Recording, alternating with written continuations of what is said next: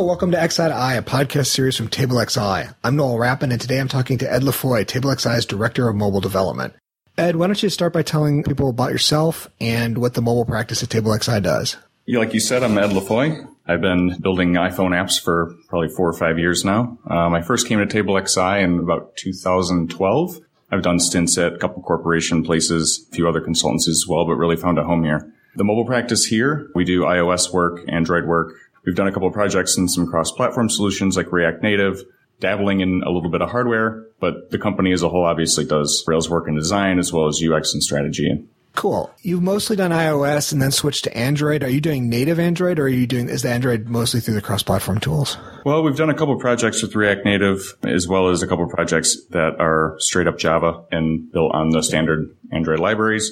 I myself haven't done enough of the native Android stuff, although I did build a React Native project. I am significantly stronger in iOS than I am in Android. I think that, I mostly do web development. I've never really done much mobile app development at all. And I think for a lot of web developers, there's a whole ecosystem of mobile apps and mobile app development that's just sort of opaque that we don't see.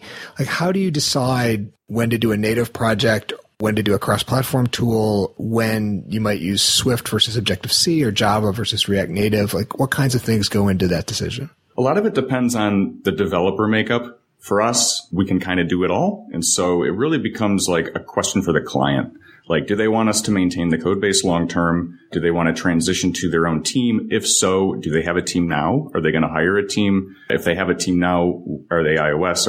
Are we adding to an existing internal team? Do they have a team of Rails developers only? For example, if they have a team of Rails developers and some of them are familiar with JavaScript, React Native might actually be a really good option. If they have a team of iOS developers or Android developers, that's a pretty obvious answer as well. If they plan on hiring in the future, currently, React Native is so new that they might not be able to find anybody. So it might be a better option to go native. How hard is it to balance cross-platform native if you're doing a native iOS app and a native Android app? Is that just two completely separate code bases? Is there any way to share tooling? Yes and no. I mean, you're tackling the same problem in just different platforms. So there's some kind of business logic wins that you kind of learn at the same time. So it's easier in some aspects, but it's not like you can share those things. You're going to find different tools that you want to use for each one. None of that stuff really carries over. So that leads to using something like React Native. I think maybe you should describe what React Native is and how it solves that cross-platform problem. Sure. For any of you that are familiar with React in general, it's kind of the same thing. React is a JavaScript library, a JavaScript Vue single-page app library. Yeah.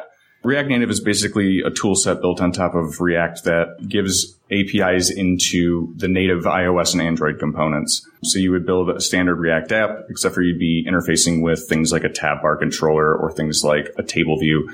And those essentially just are abstractions of the native components themselves. So you really are using and talking to real components without having to worry about the underlying implementation of them. Is there kind of a lowest common denominator problem where it becomes hard to use things that are unique to one platform or the other?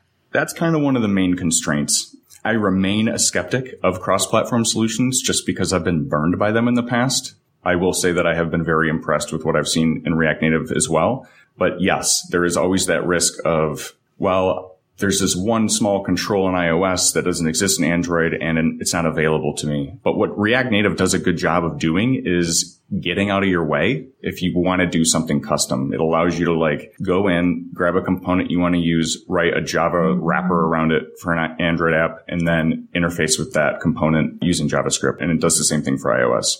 So it's nice in that regard. You'll never program yourself into a corner.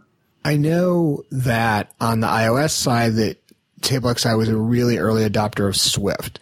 How's that going? How's that gone? Do you wind up having to rewrite everything every time Apple blinks, or has it been pretty stable? Well, this is good timing considering Swift 3 came out recently. That was a gigantic change and one I would really appreciate not having to do again. Having said that, though, it was a much needed change. A lot of redundancy and verboseness removed from the language, especially in UIKit. It makes a lot of naming conventions shorter and, ultimately less code. But when you have a large code base like we do on everything but the house, it takes a significant amount of time to convert that stuff over. You started, though, in Objective-C. How does that switch go? Is Swift a lot easier? Does it make certain things easier and certain things harder? How has the ecosystem evolved? I am a huge Swift fan. It's a very powerful language. I like how type safe it is. There's some really modern kind of thinking that's gone into the language that makes it really nice to use. Things like protocol extensions really just make your life easier. What kinds of things does that help with? Well, it helps with the way that you kind of think about the objects that you're going to create and how you can go about. For example, if you had two base classes that you were going to use in UIKit and you wanted to write a set of extensions to work with both of them, and there's no base class in Swift. So what you could do is write a protocol, then write an extension for that protocol, and then extend those two classes with that protocol. And you just inherit those. So the protocol then gets the common behavior. Yes. And then the protocol is sort of what talks to the underlying framework? The protocol itself, I guess maybe a good way to explain it. Are you familiar with prototype in JavaScript? Yes. So you can write a prototype. Right. You can extend it. That's what JavaScript used to use instead of classes. Yeah. Right. Okay. So I obviously haven't done normal JavaScript in a long time, but yeah, that's kind of the same concept. Okay. I guess the thing that sparked with me though is like, I know that on the website we are continually like trying to keep up with new tools and new things like that. On the iOS side, you have in some ways a more stable platform because you really only have one primary vendor that you're dealing with, but that vendor also changes a lot. Like, do we have as a practice like updating applications as a matter of course every year when Apple unveils the new hotness? Yes, that's kind of been a huge push from us, is kind of like, how do we update a customer's code base and have them expect that that's going to happen? And so it's somewhat difficult to do and difficult to frame, but it really comes down to like, hey, Apple moves quick on this. Swift has changed a lot more than Objective-C has in the past, 3 or 2 years. And it's been significant amounts of work on the Swift 3 side, not so much when we moved from 2 to 2.1, 2.2, stuff like that. So what kinds of tools do you use to manage that? What kind of tools do you use to maintain your code quality or testing? What's the tool chain like there beyond just typing Swift into Xcode? There's a lot of parallels you can draw with the Ruby environment. So your Ruby gems would be CocoaPods. Your bundler would be, I guess your bundler would be CocoaPods. It's kind of the same thing. Is CocoaPods from Apple or is that a third-party tool to manage extensions? A third-party tool to manage third-party dependencies, basically. Okay. So it basically takes your Xcode project, creates a workspace from it, injects the dependencies that way.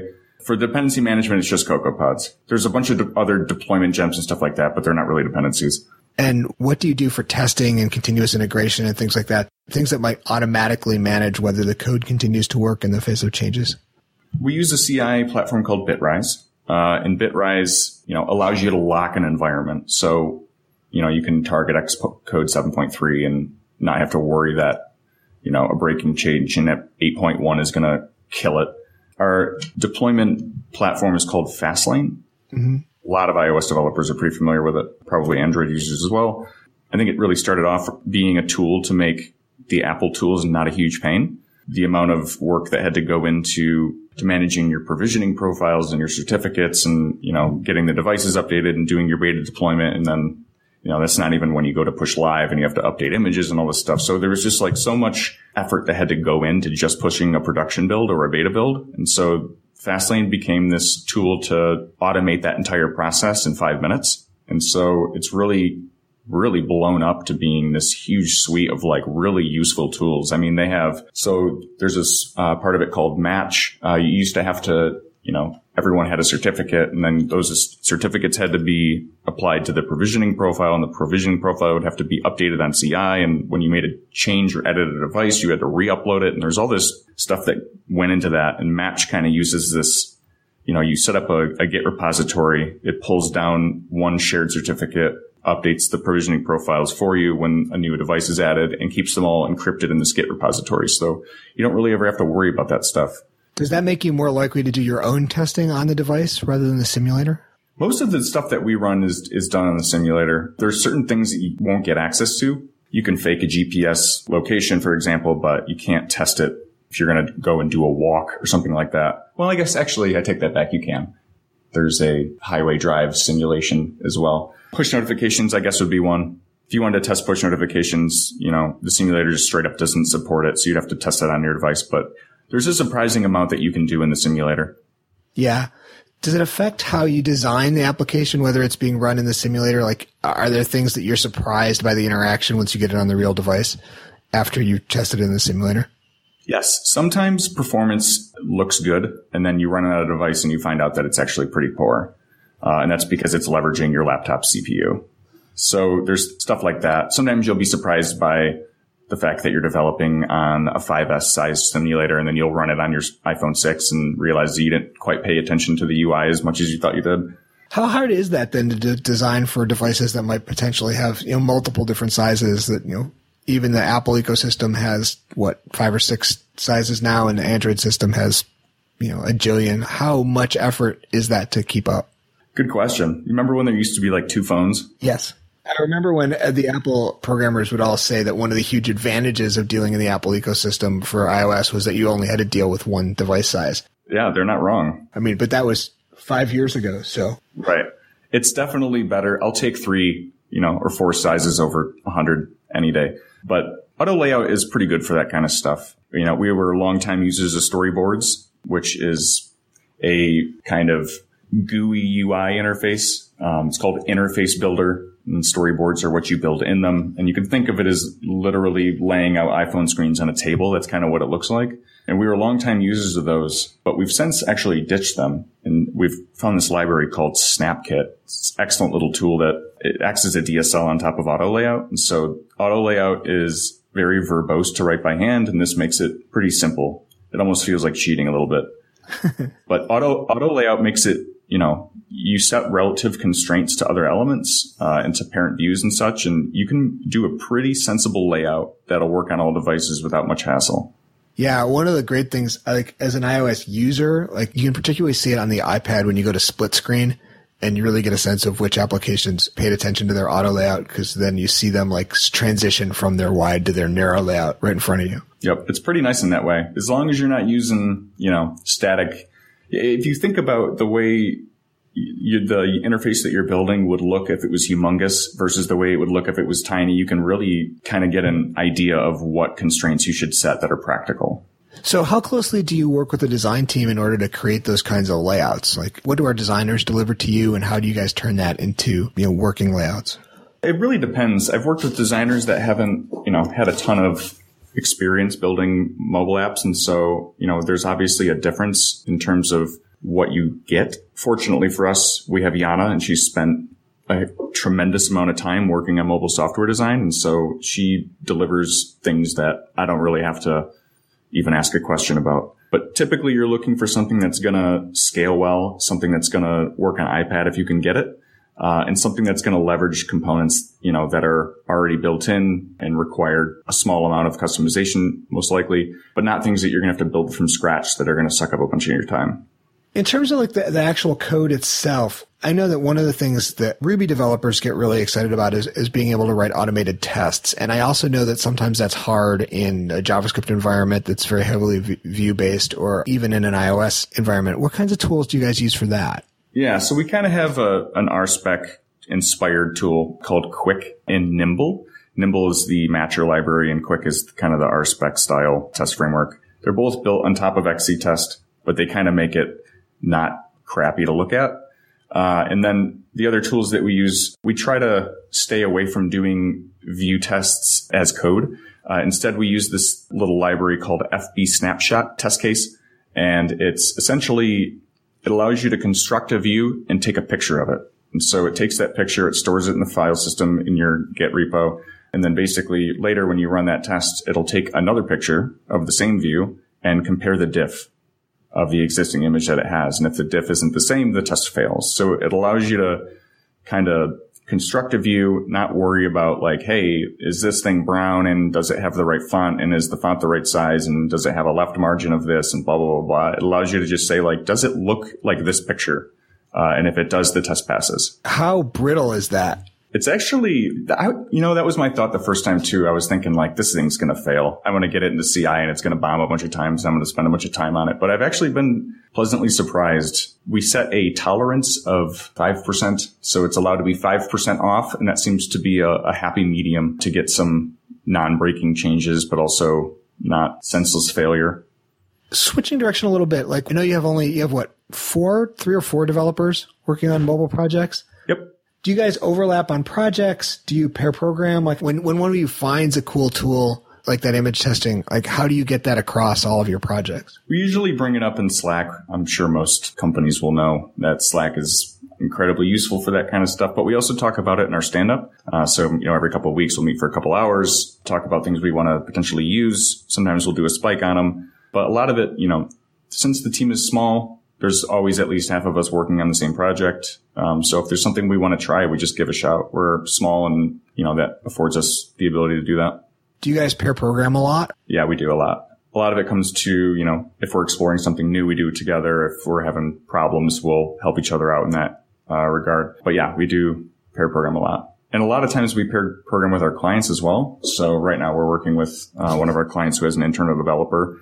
And so, as you can imagine, we do things differently than their developer does. And so we have to spend some time with them to wrap them up. And so we do a lot of paired programming with the client's developers as well. I guess that brings me to another set of questions. Like you get the app through the App Store and it goes live and then you still need to maintain it. So what kinds of information can you get about a live application, first of all, and then how do we deal with that as a matter of like project management? How do we deal with the maintenance and ongoing incremental kind of work? We currently use Fabric, which is a nice little suite of tools by Twitter. They give you beta deployment. They give you Crashlytics, which is crash reporting. They give you Answers, which is an analytics tool. And we kind of pay attention to that stuff alongside just the standard analytics that come out of iTunes Connect. Do you need to build those analytics into the system then, the way like Google Analytics might work? Kind of. It depends on if you want something custom. So like if you just include the standard Answers library and give it your API key and you turn it on, you're going to get a surprising amount of metrics just from that. You'll get, how the session length, how many users, how many new users.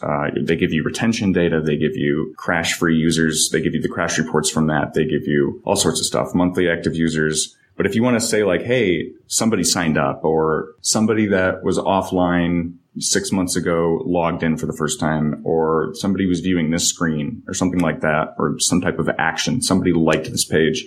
Those are all custom events that you'd have to put in, but those are surprisingly simple as well to put in. And then, how do you turn that into ongoing maintenance work to balance with existing projects? Like, is that a problem? Is getting stuff through the App Store when you have fixes, is that a barrier? Not necessarily. We try to deploy every week. That only needs to happen for so long, and then we'll try to transition to like an every 2 week type of thing. But usually, if you get crash reports in and you're looking at below 80% stability, you want to hop on those immediately. And so far, we've been able to do that just through iteration after the initial product launch. You essentially go live with an MVP, and then there's some iterations you want to do after that, and you kind of address the stability issues if there are any alongside the features that you want to add. What's a project that we're doing that you were really excited with how it turned out, or some new technology that you were relatively recently able to use and bring to bear that you were really happy with how it turned out?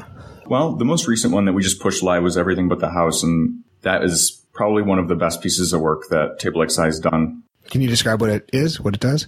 Everything But the House is an estate sale platform. So if you have a family member die, you would call them. They would come to the house. They catalog, package, and take everything to their warehouse. And then they take pictures of it, list it online, and then put it up for auction. So basically, you say, I want to get rid of all the stuff in this house. They come, take it all, and then you just receive a check later. So it's a very hassle-free way to empty out a house before you sell it. When you say that that's some of the best work that TableXI has done, like what kinds of things were you able to bring to bear on it that made it so? We had an incredible amount of test coverage. We worked really well with their internal developer. Their internal designer was phenomenal, and the app looks really great. Aside from that, we got to do some really deep snapshot test case stuff in that app. And so we really got to put it through the ringer in terms of like, is this going to work long term? And it's succeeded with flying colors, in my opinion. We've also got a really, really high code coverage number. We got the developer to buy into that. So we got really thorough testing. We got to use PubNub on it, which was cool as well. So what's PubNub? PubNub is a messaging service that uses WebSockets, does like real-time messaging. So basically, like if you bid on something and someone outbids you and you're on another screen, you can get that notification. It doesn't have to get routed through APNS or anything else. Cool. Sounds neat. Is there another tool that you're using now that we haven't talked about that you would recommend to mobile developers who are looking to really up their game? One thing that I recently used on a personal project that I really, really like is reSwift. It's essentially a Swift Redux implementation. What do you mean by Redux? So Redux in the React world. Okay. So Redux is the event library, correct? Yes. So it's a Swift implementation of that. So you have, your actions and reducers and app state. And it's a really, really good way to keep everything in order and be able to track when something breaks and where it broke. And I've even seen implementations that use recorders to where if the app crashes, you can take the recording of the app state and play it back and watch what the user was doing at the time in the simulator. That sounds helpful. Yeah, it's awesome. Neat. So thanks, Ed, for talking to us today. XI to I is brought to you by TableXI. We are 35 meticulous and curious minds in Chicago with a 15-year history of building websites, mobile applications, and custom digital experiences for everyone from startups to storied brands. Our partners trust us to create innovative solutions that drive their businesses forward. Let's work together. Find us at tablexi.com where you can learn more about working with us or working for us. I'm Noel Rappin. I've been talking to Ed LaFoy about our TableXI's mobile development, and we'll see you next time on XI to I.